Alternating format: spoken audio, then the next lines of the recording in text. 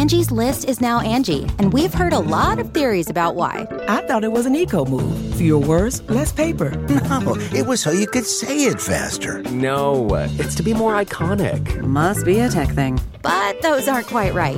It's because now you can compare upfront prices, book a service instantly, and even get your project handled from start to finish. Sounds easy. It is, and it makes us so much more than just a list. Get started at Angie.com. That's ANGI, or download the app today. Welcome to the Tech Meme Ride Home for Thursday, September 10th, 2020. I'm Brian McCullough. Today, Facebook goes back to its roots by going back to school with Campus. The long-term stock exchange is ready for its close-up. The former head of the NSA is joining Amazon's board. The second-generation Motorola Razr is here, and an in-depth review and assessment of whether or not Microsoft's Surface Duo knows what it wants to be. Here's what you missed today in the world of tech. Remember how Facebook launched as a social network only for college students? You had to have a .edu email address even to sign up originally, and each Facebook was originally restricted to a given school. You couldn't even friend someone from a school on the other side of the country. Well, it's back to the future for Facebook in a way because it is piloting what it is calling Campus, a section of the Facebook app specifically designed for college students to interact with peers at their school. It's launching at 30 universities in the U.S. for now, quoting The Verge. Campus is designed to be a place where students can interact only with peers at their school. They can access a campus-only newsfeed and join groups, events, and group chat rooms called Campus Chats pertaining to campus life. In a nod to the original Facebook, they'll even have access to a campus directory where they can find and friend other students. In order to access campus, students have to provide their .edu email address as well as their graduation year, and once they're in, they'll create a new profile specifically for the section, although their usual profile and cover photos will follow them to campus. They'll also have the option to add or remove their major, classes, hometown, dorm, and minor. The more information they add, the more they'll be able to find classmates with commonalities, which also, of course, gives Facebook more data about what the college students are studying and who they're talking to, which informs its ad targeting decisions. Charmaine Hung, PM of Campus, says the team opted for a separate profile because students might not want to share hyper-specific college information on their public profile. For now, Campus is being piloted with 30 universities around the U.S., including Johns Hopkins, Northwestern, University of Louisville, Vassar, and Virginia Tech. No Harvard, though. These students won't be able to interact with each other, and neither will students from nearby colleges. For now, Campus is siloed so that only people who attend the same school can see and interact with each other, end quote. As Ed Bot snarked on Twitter, I mean, they could just call it the Facebook and be done with it, end quote. Or imagine this startup pitch. What if we built a social network for college kids? You've heard of Uber, but for X, Clubhouse, but for X.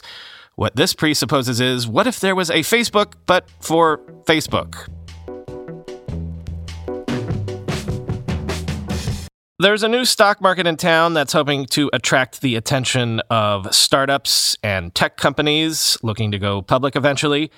Actually, we've discussed it before, the long-term stock exchange. 9 years after he proposed it in the Lean Startup, Eric Ries's vision for a stock exchange that, well, allows companies to focus on building long-term value is here.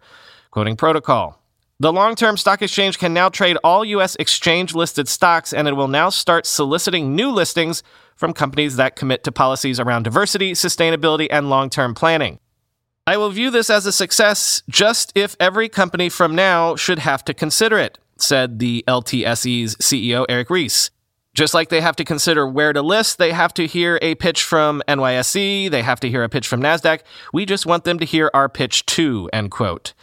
Silicon Valley entrepreneur and Lean Startup author Ries designed the exchange to reward founders and investors who are thinking years down the road.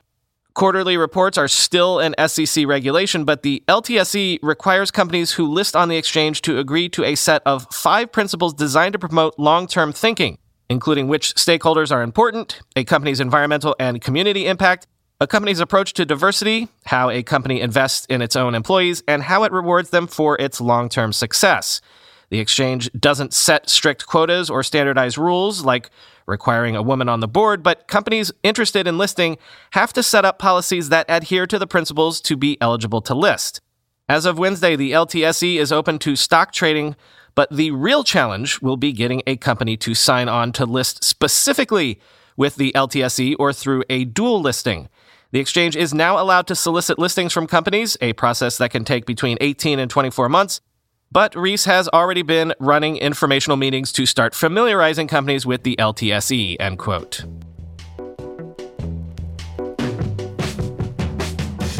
Here's another one from the eyebrow-raising department. As revealed by an SEC filing, the former director of the NSA, Keith Alexander, is joining Amazon's board of directors. This is eyebrow-raising because, quoting The Verge, a former director of the National Security Agency and the first commander of the U.S. Cyber Command, Alexander served as the public face of U.S. data collection during the Edward Snowden leaks, but he retired from public service in 2013. Alexander is a controversial figure for many in the tech community because of his involvement in the widespread surveillance systems revealed by the Snowden leaks. Those systems included PRISM, a broad data collection program that compromised systems at Google, Microsoft, Yahoo, and Facebook, but not Amazon. Alexander was broadly critical of reporting on the Snowden leaks, even suggesting that reporters should be legally restrained from covering the documents. Quote, I think it's wrong that newspaper reporters have all these documents, the 50,000 whatever they have, and are selling them and giving them out as if these, it just doesn't make sense, Alexander said in an interview in 2013. Quote, we ought to come up with a way of stopping it. I don't know how to do that. That's more of the courts and the policymakers. But from my perspective, it's wrong to allow this to go on, end quote. Alexander's board spot will also give Amazon new expertise in defense contracting, an area of particular focus for the company in recent years. Amazon was a leading candidate for a recent $10 billion cloud computing contract with the Pentagon, but it ultimately lost out to Microsoft, end quote. Actually, quoting from Edward Snowden himself on Twitter, quote, it turns out, Hey Alexa is short for Hey Keith Alexander. Yes, the Keith Alexander personally responsible for the unlawful mass surveillance programs that caused a global scandal. And Amazon Web Services, AWS, hosts around 6% of all websites, end quote. Motorola has unveiled the second generation of the modern Razr. It's gaining 5G, a Snapdragon 765G processor, 8-megapixel rear camera, larger battery, 8 gigabytes of RAM, but it is keeping the same 6.2-inch foldable display, the 2.7-inch quick view display on the outside when it's all folded up, and it's coming in at $1,399, about $100 less than last year's original version of the modern Razr. Quoting The Verge, the new Razr will only support sub-6 gigahertz networks, not the faster mmWave variant. It's something that we've already seen on other foldable devices like the Razr's most direct competitor, Samsung's Galaxy Z Flip 5G, but it's still disappointing to see, especially given that mmWave speeds are so much faster than sub-6 gigahertz deployments today, at least in the US. Motorola is also making the new Razr much more accessible. Where the original was a Verizon exclusive in the US, the new model will be sold unlocked as well as through AT&T and T-Mobile. Verizon is notably missing this time around, likely due to the lack of mmWave support. The biggest thing missing from the announcement is any definitive improvement to the hinge system, which was one of the biggest concerns with the original model. Motorola says it has, quote, collected feedback from Razr owners, and the new model should last up to 5 years of daily use from even a power user who flips their phone open and shut 100 times a day. But there's no mention of specific improvements to the durability or strength of the hinge or display, end quote.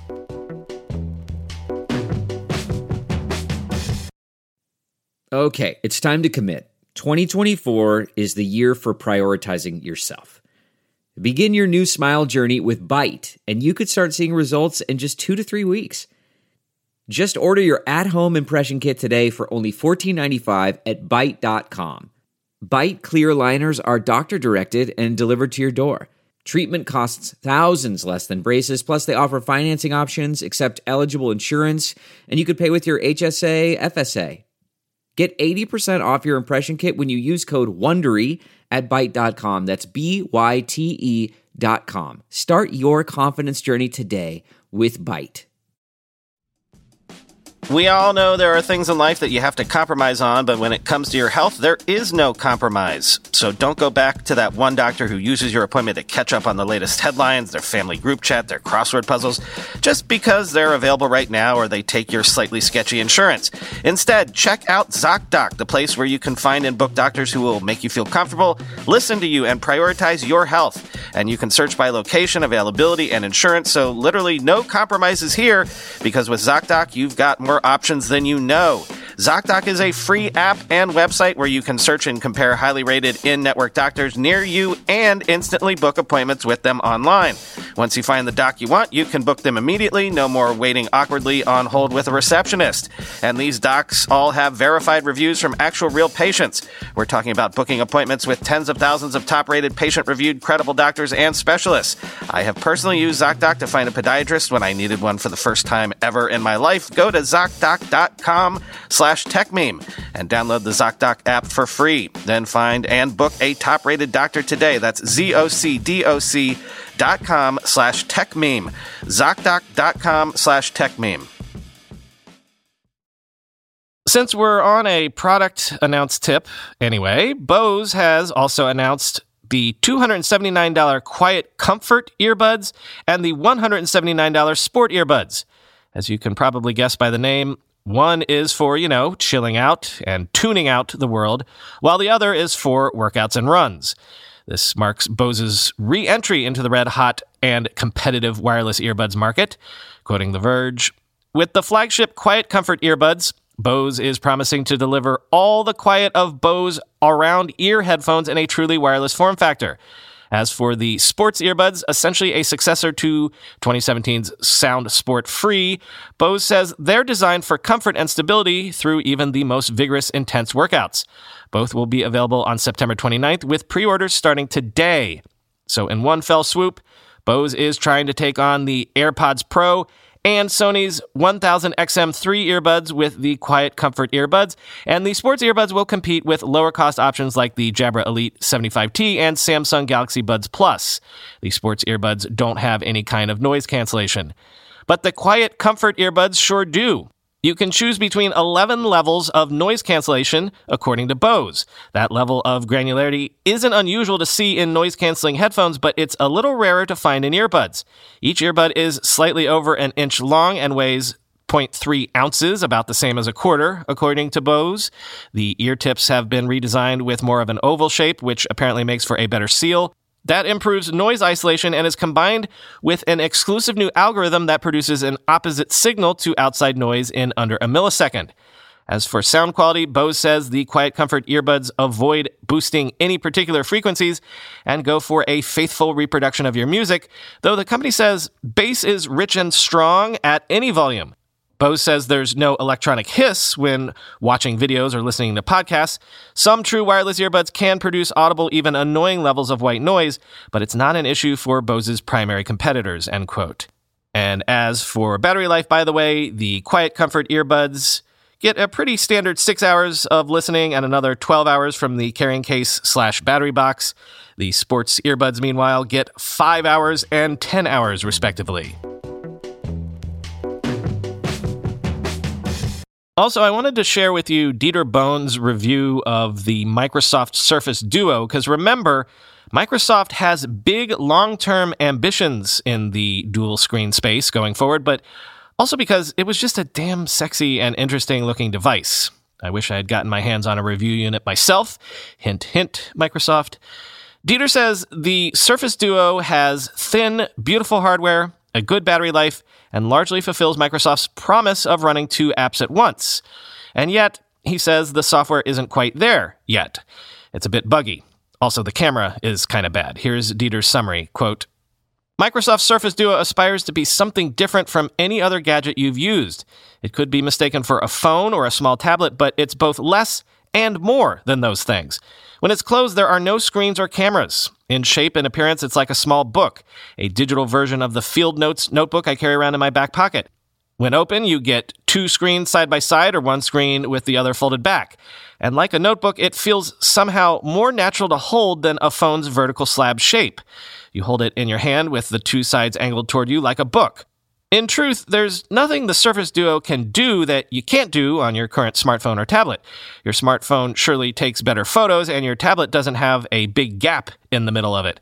But the difference with the Surface Duo is the way you do things is unique. I found myself tackling tasks that would have frustrated me on those other devices.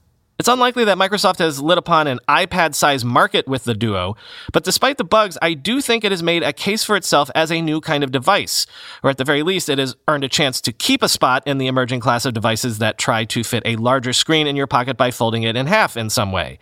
It's not really ready, it has a bunch of good ideas, but the execution is bad in places, and a lot of people aren't going to get what Microsoft is going for. Microsoft has the clearest, strongest vision for a new direction in mobile computing that I've seen this year, but picking a direction and getting to the destination are still two different things, end quote.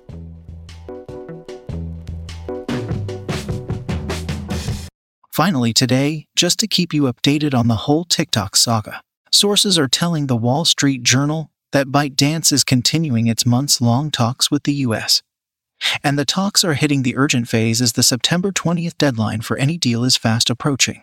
Apparently, they're trying to thread the needle now and somehow avoid a full sale of U.S. operations since the Chinese government threw a wrench in the works with that technology export thing. Quote, "A number of options remain on the table. The situation is fluid and a sale is still a possibility," the people said. Even if there isn't a full sale, the outcome would likely involve some sort of restructuring of TikTok, one of the people said. That could involve a deal in which TikTok takes on a U.S. technology partner that helps secure its data and potentially takes a minority stake. The main concern for government officials involved in the talks has been the security of TikTok's data and keeping it out of reach of the Chinese government, said people familiar with the negotiations. The talks grew more complicated late last month when China issued new restrictions on the export of artificial intelligence technology, forcing ByteDance to pause and evaluate how the new rules might affect a sale.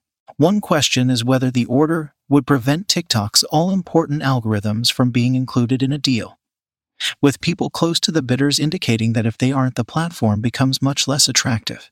A group including a representative from at least one of TikTok's major investors, Sequoia Capital, General Atlantic, and Kawachu Management LLC, met last week in Virginia with representatives from the Central Intelligence Agency to discuss data security, a person familiar with the matter said. End quote. Alex Kantrowitz and I are debating recording a weekend bonus episode tomorrow afternoon about the TikTok thing. Normally I record bonus episodes earlier in the week, but in this case, we don't want the news to get ahead of us. I'm sure it will be just our luck that we'll record a whole episode kicking around the various prospects for a deal. And sure enough, an hour later a deal will be announced and it will be out of date, but we're gonna try it nonetheless. So as you just heard, I tried the whole Descript RoboVoice thingy again because they just released a library of stock voices. And you gotta admit, that one sounded pretty good. Still not, perfect, not Uncanny Valley, but really good. I'm sorry I keep experimenting with this. I hope it's not overly annoying. And in fact, I promise not to do it again in the near future at least, but I just find it fascinating. That's the number one reason I've been doing it, really. The nerd in me can't help myself. But also, if I could crack this to everyone's satisfaction, there is a whole menu of bonus content that I could gin up at some point in the future, so we shall see. Talk to you tomorrow.